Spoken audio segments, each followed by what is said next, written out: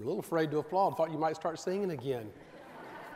That's one of those songs that has an encore, but it always helps if you express appreciation and honor to God for the gifts that He's given these who are exercising them. And I know there are folks in the congregation who have the gift of song who should be up here and expressing that praise to God as well.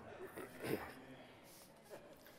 I get more amens from the choir or from the congregation? I can't tell. We're pointing to Jesus this morning. The sermon is entitled, What is Truth? And we're going to pray for the Peru mission team after the invitation, so don't think that we inadvertently omitted that. But I wanted to do that at the end, and I wasn't feeling well Thursday and didn't have an opportunity to order the bulletin the way I wanted to. What is truth? John 18, 28 through 38. You know, if you don't know what truth is, then anything is possible. Anything is permissible. And that's the way our world is today. And I'm so thankful that our Bible, and specifically a person named Jesus, has been designated as the truth. To give us something to point to, something to look towards, some absolute moral standard to guide our lives by, because if we don't have that, we have nothing. But I'm preaching. Let's read the scripture first. John 18, verse 28. John 18, 28. Jesus is before Pilate. Then the Jews led Jesus from Caiaphas to the palace of the Roman governor. By now it was early morning, and to avoid ceremonial uncleanness, the Jews did not enter the palace. They wanted to be able to eat the Passover. So Pilate came out to them and asked, "What charges are you bringing against this man?" "If he were not a criminal," they replied, "we would not have handed him over to you." Pilate said, "Take him yourselves and judge him by your own law."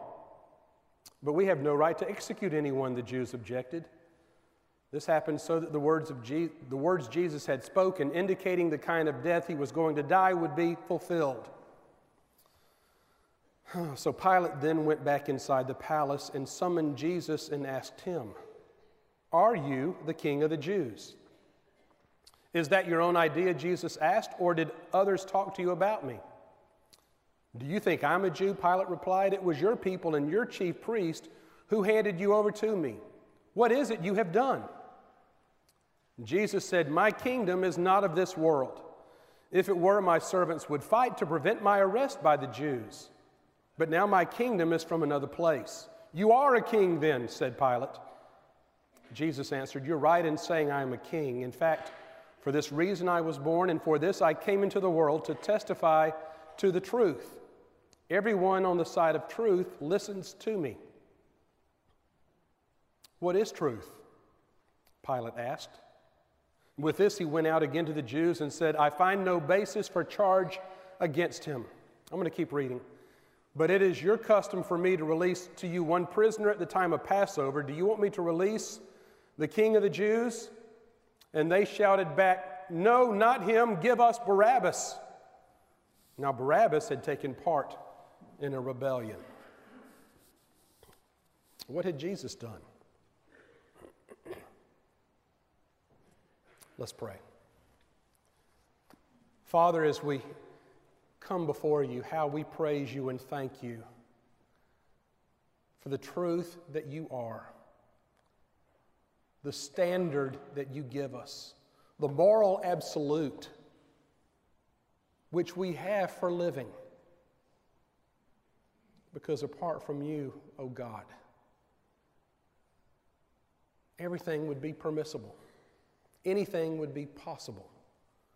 And we could justify and rationalize and excuse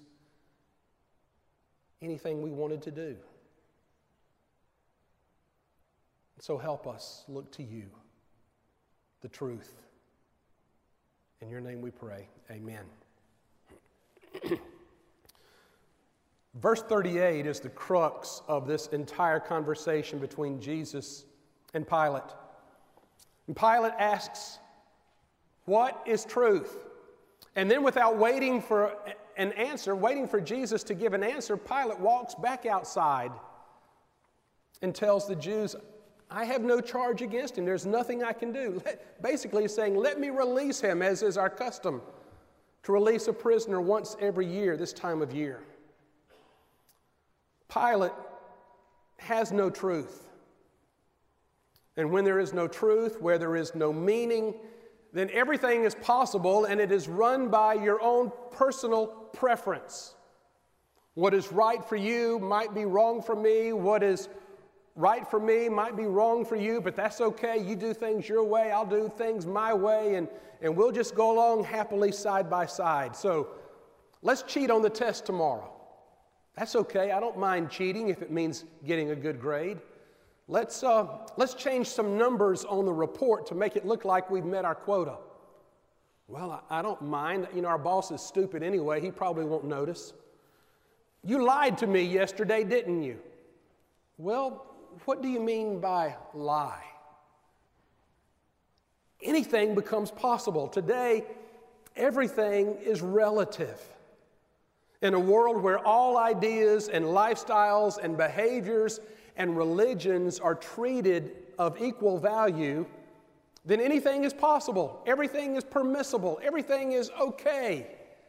So Frank worships Jesus, and Terry worships Buddha, and Sheila worships her crystal, and Bud worships the tree in his backyard, and it's all the same. It doesn't matter. Some people call it postmodernism. Some people call it relativism. But it's really nothing new. It goes all the way back to Pilate standing before Jesus and playing politics on Good Friday. It goes back to Romans who didn't care if Christians worshiped Jesus as long as they worshiped Caesar too. And there were a lot of Christians who succumbed and did that. It goes all the way back to the Garden of Eden, where a serpent comes to Eve and says, "There's no special tree here. God didn't really mean it when he said, don't eat of this fruit of this tree. They're all the same. It's all okay. Take one and taste it."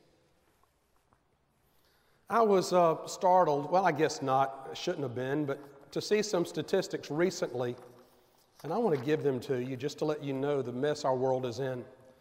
A Barna research group shows that 3/4 of all adults believe there is no such thing as absolute truth.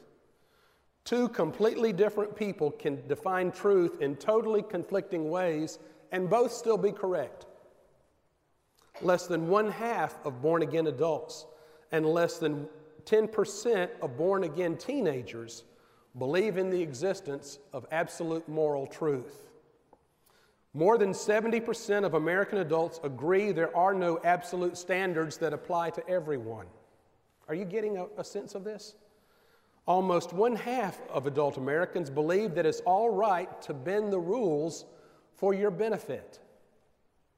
So is it any wonder that 70% of American teenagers admit to cheating on exams, and they don't see anything wrong with it because everybody's doing it? Our culture has rejected the whole idea of absolute truth, so where there is no moral truth, where there is no absolute moral right and wrong, then everything is okay. It's all right to bend the rules to suit yourself. I'm so amused when I see the television and it has someone caught red-handed in the act of breaking the law, and they come before the judge, and what do they always plead? Not guilty. Did they do it? Of course they did it. Are they guilty? Well, it depends on what you mean by guilt. It's all relative. It's all possible in this realm of no moral absolutes, no right or wrong. So you come right into the midst of this, and you have Pilate asking a question. What is truth? What is truth? They didn't have it in Rome 2,000 years ago. And what Pilate didn't know was that truth was standing right in front of him. I wish Jesus had said, "What is truth, Pilate?" You're looking at it. Because just a few chapters earlier in John chapter 14, verse 6, Jesus said very explicitly, "I am the way," what else? "I am the truth, I am the life." No man comes to the Father but by me. I looked up the Greek. It's very, very distinct. I am the way. I am the truth. The truth. So for us Christians, truth is not a set of propositions that we have to adhere to, that we have to believe. Truth is a person. Truth is Jesus. He is absolute truth. He is moral truth. He is absolute right and wrong. And I don't care what society is teaching, what our culture is influencing us, how it is constantly taking us down a slippery slope further and further away from what is right and wrong and what is true and false. Jesus is the standard. Jesus is the plumb line, not the person sitting beside you, not the television show you see on television.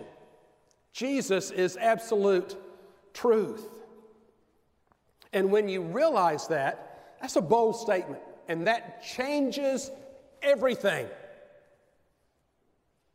It changes everything. And if you get anything else out of this message this morning, I want you to remember that there is a truth, and it's Jesus.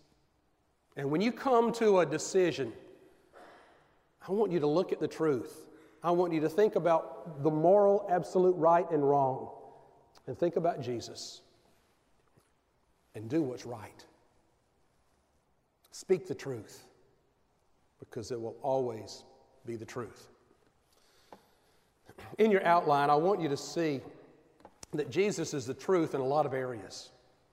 He is the truth in our thinking. He's the truth in our living. He is the truth forever. So he's our truth for thinking, first of all. And what I base that on is that we are supposed to love the Lord our God with all our heart, with all our soul, and what? With all our minds. Friends, we can love God with our minds. We do not have to turn our thinking off when we come into the church. We do not have to shut down our minds when we open up the Bible, because if Jesus is truth, then anywhere our thinking leads us, if it leads us to truth, then it will end up in Jesus. It reminds me of the explorer who was afraid of being lost, and so he dropped little pieces of paper all along his path, so when he got to the end of his trail, he could turn around and find his way back home. Well, Jesus is the source of that truth, and whatever academic discipline might teach you, if it is truth, then Jesus will be the source of it. If there is no absolute right or wrong, then we can never do a wrong, because I don't know about you, but I can always manage to rationalize or justify just about anything I want to do if there is no absolute. But if there is an absolute right and an absolute wrong, then Jesus is the source of it. And He's the source of truth. I don't have to be afraid of wherever science might take us, because Jesus is the source of that truth in every area of thought and life and mind. So I want you to love God with your minds. I want you to think when you open up the Bible. I want you to ask questions. I want you to think about different areas and different things and talk to God about it. And not be afraid to question anything, because He is the source of truth. And anything that leads you to truth will lead you ultimately to Him. He's the source of truth for thinking. Let me just do an aside here. And I wasn't going to do this, but I'm going to. A couple months ago, there was a debate on some channel on television between Bill Nye the Science Guy and Ken Ham the creationist. Did any of y'all see that or talk about that?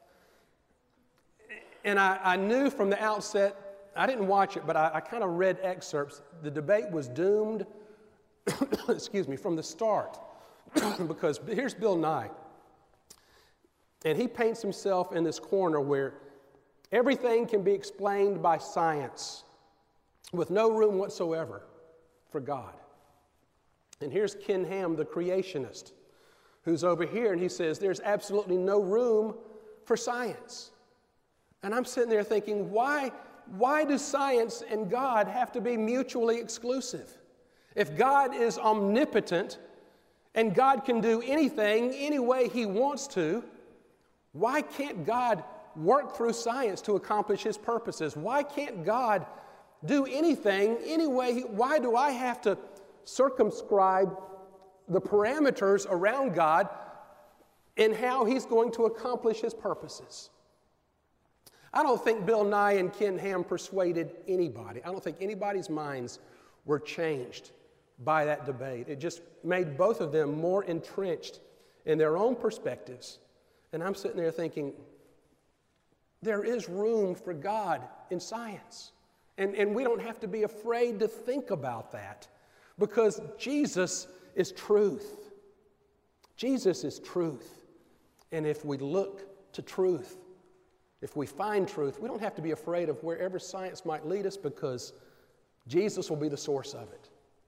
He's the source of truth. He is truth for thinking. So think. Secondly, Jesus is truth for living. And I want you to tell you right here, this truth for living is found in these sacred pages. These sacred pages. And the problem with the truth contained in the Bible is not that it's unclear. The trouble is it's unread. We just don't even look at it. But it's clear when we read it. Let me give an example about the difficulty of English translation. When I was at seminary, I had a friend from Nigeria named Solomon Abagunde, a great preacher and evangelist. He was at seminary from Nigeria because he was getting a PhD, and he was going to go back to Nigeria and teach in the seminary, the Old Testament. And I remember going with him to a Dairy Queen.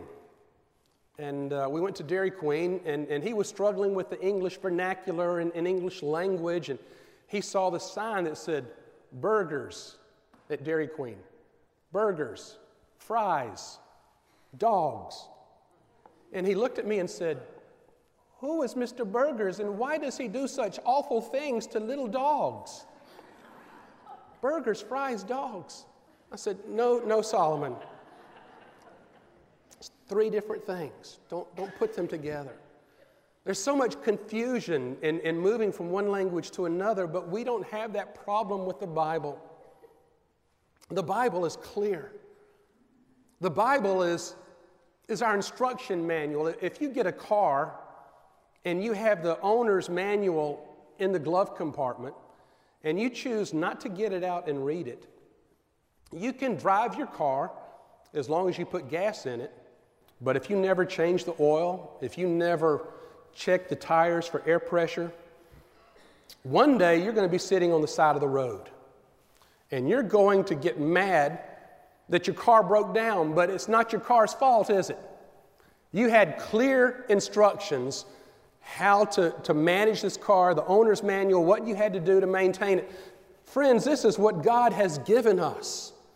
It is instructions for living. This is the manufacturer's instruction manual. God made us, and the things He tells us in here are not arbitrary. The things He tells us because He loves us, and He who created us knows exactly what we need to function to our highest capacity. And so He tells us what is right and what is wrong for a specific reason. And if we don't obey it, then we're going to end up broken down on the side of the road somewhere, and we're going to blame God for it. And it's not His fault. He's given us the owner's manual of instructions that we can follow. And if we neglect it, it's to our own demise, our own destruction. So if you're a Christian and someone offers you answers to an exam, do you have to think about it? No. You've read the instruction manual. If you're a Christian and someone seduces you in a relationship outside of marriage, do you have to think about it? No. You have the instruction manual. If you're a Christian and someone suggest that you juggle the books of the company in order to make a little extra money to show a little more profit. Do you have to think about it? No, because you have the instruction manual. Let Jesus shape our lives, and it will mean living differently from the world, but it will also give your life purpose and fulfillment because the instruction manual who created you knows what you need to function fully. I'll tell you what I blame. I blame the media. I blame television. I blame magazines because all the time I see television programs. I don't watch them, but I just flipping channels, and I see how they are always pushing the envelope away from what is right and what is wrong. In American society, we are sitting there, and initially we see these shows and we think, that's not right. But a couple months later, a couple years later, we see it again, and it's not quite as bad, and eventually we are being just acculturated into a whole different mindset. And incidentally, it's those shows that are pushing the envelope that usually win all the awards, because those are the ones that Hollywood is trying to promote. They're changing our mores. They're changing our cultural norms and values away from the absolute truth of God's Word. And more Americans are influenced today by the media than they are by the Bible. And that's why things are the way they are. And we're moving further and further away from God's absolute truth of right and wrong. Jesus is the truth for thinking. Think about Jesus. You don't have to be afraid. Jesus is the truth for living. It's contained right here in His Word. And finally, I just want to offer that Jesus is the truth forever. Forever. From the beginning of time to the end of time, from the very beginning when God said, let there be light, and God created the heaven and the earth, everything is here because God created it, and everything is still here because God sustains it. We could not exist a minute of any day apart from the power of God, because He placed us here. He created everything. And we talked a couple weeks ago why, if God created everything, is there suffering in the world? And it's because we brought it in. We introduced sin into the world. We invited evil in. And Romans 3:23 says, all have sinned and come short of the glory of God. Every one of us. But God did not remain removed and distant. He didn't fold His arms and turn His back on His creation and say, I gave them a perfect world and they've ruined it. I'm going to leave them to their own devices. No, He said, my love is still greater. And I'm going to send my only begotten Son to pay the penalty for their sin, that my relationship with them might be restored. John 3:16, for God so loved the world that He gave His only Son, that whoever believes in Him should not perish, but have everlasting life. Friends, because Jesus is truth, Pilate said, what's truth? Jesus is truth. Because Jesus is truth, we have truth for thinking, for living, forever. And I'm telling you, it's going to be a daily battle to be aware and be sensitized to what the media, what society is telling you about truth and the possibility that there is no absolute truth. But you have to remember, yes, there is. Jesus said, I am the truth. Look at me. Follow me. Trust in me. And when you do so, you'll know what's right and what's wrong. I heard an evangelist in college, and I've never forgotten it. And he said, a lot of times when something is gray and we aren't sure if it's right or wrong, we'll usually say, you know what? I'm going to do it until God tells me it's wrong. And actually, it's just the converse of what we should be doing. If something is unclear and we aren't sure if it's right or wrong, we should not do it until God tells us it's right. The old song in Alleluia, because He lives, I can face tomorrow Because he lives, all fear is gone. What do we have to be afraid of? Nothing. Jesus is the truth. Follow him. Trust in him. Believe in him. Let him provide the plumb line of the standard of behavior. Don't listen to what society is saying, what culture is saying, what your neighbor's doing, but stay true and steady to the plumb line of God through Jesus Christ. Two farmers were chatting in front of the bank one day, and one farmer said to the other, "I hear you made $60,000 in alfalfa last year." And the first farmer said, "Well, not wanting to be rude, but just to correct him, he said, well, actually it wasn't me, it was my brother. And it wasn't alfalfa, it was oats. And it wasn't 60,000, it was 6,000. And he actually didn't make it, he lost it." So you can see how far from the truth we can get so quickly. We need to get back to the truth. Rayburn Martin, our building superintendent, had a wise mother who was always offering little bits of advice that, if you listened to, made a whole lot of sense. And one thing Rayburn's mother told him that he shared with us, she said, "Rayburn, always tell the truth. It may not always be easy, it may not always be pretty, but it will always be the truth. Always tell the truth." Jesus is the truth. Look at him. Follow him. Believe in him. And you will have an absolute line to follow.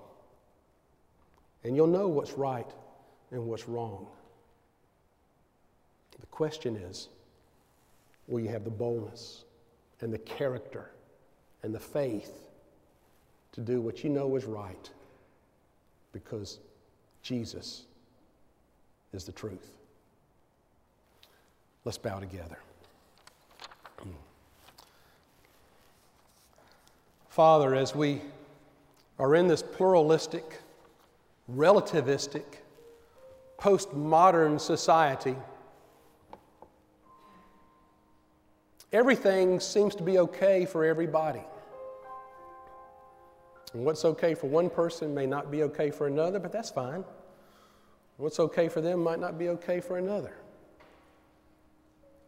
And so everybody's doing what seems right in their own eyes. And our world is in a mess. And we need the truth of Jesus made manifest in our world today. And who's going to present him if not Christians? If we don't do it, if we don't live what we know to be the truth, then we have lost our salt and our light in a dark and insipid world that desperately needs a witness. So help us look to Jesus, who is the truth, and follow him wherever he might lead. For it's in his name we pray. Amen.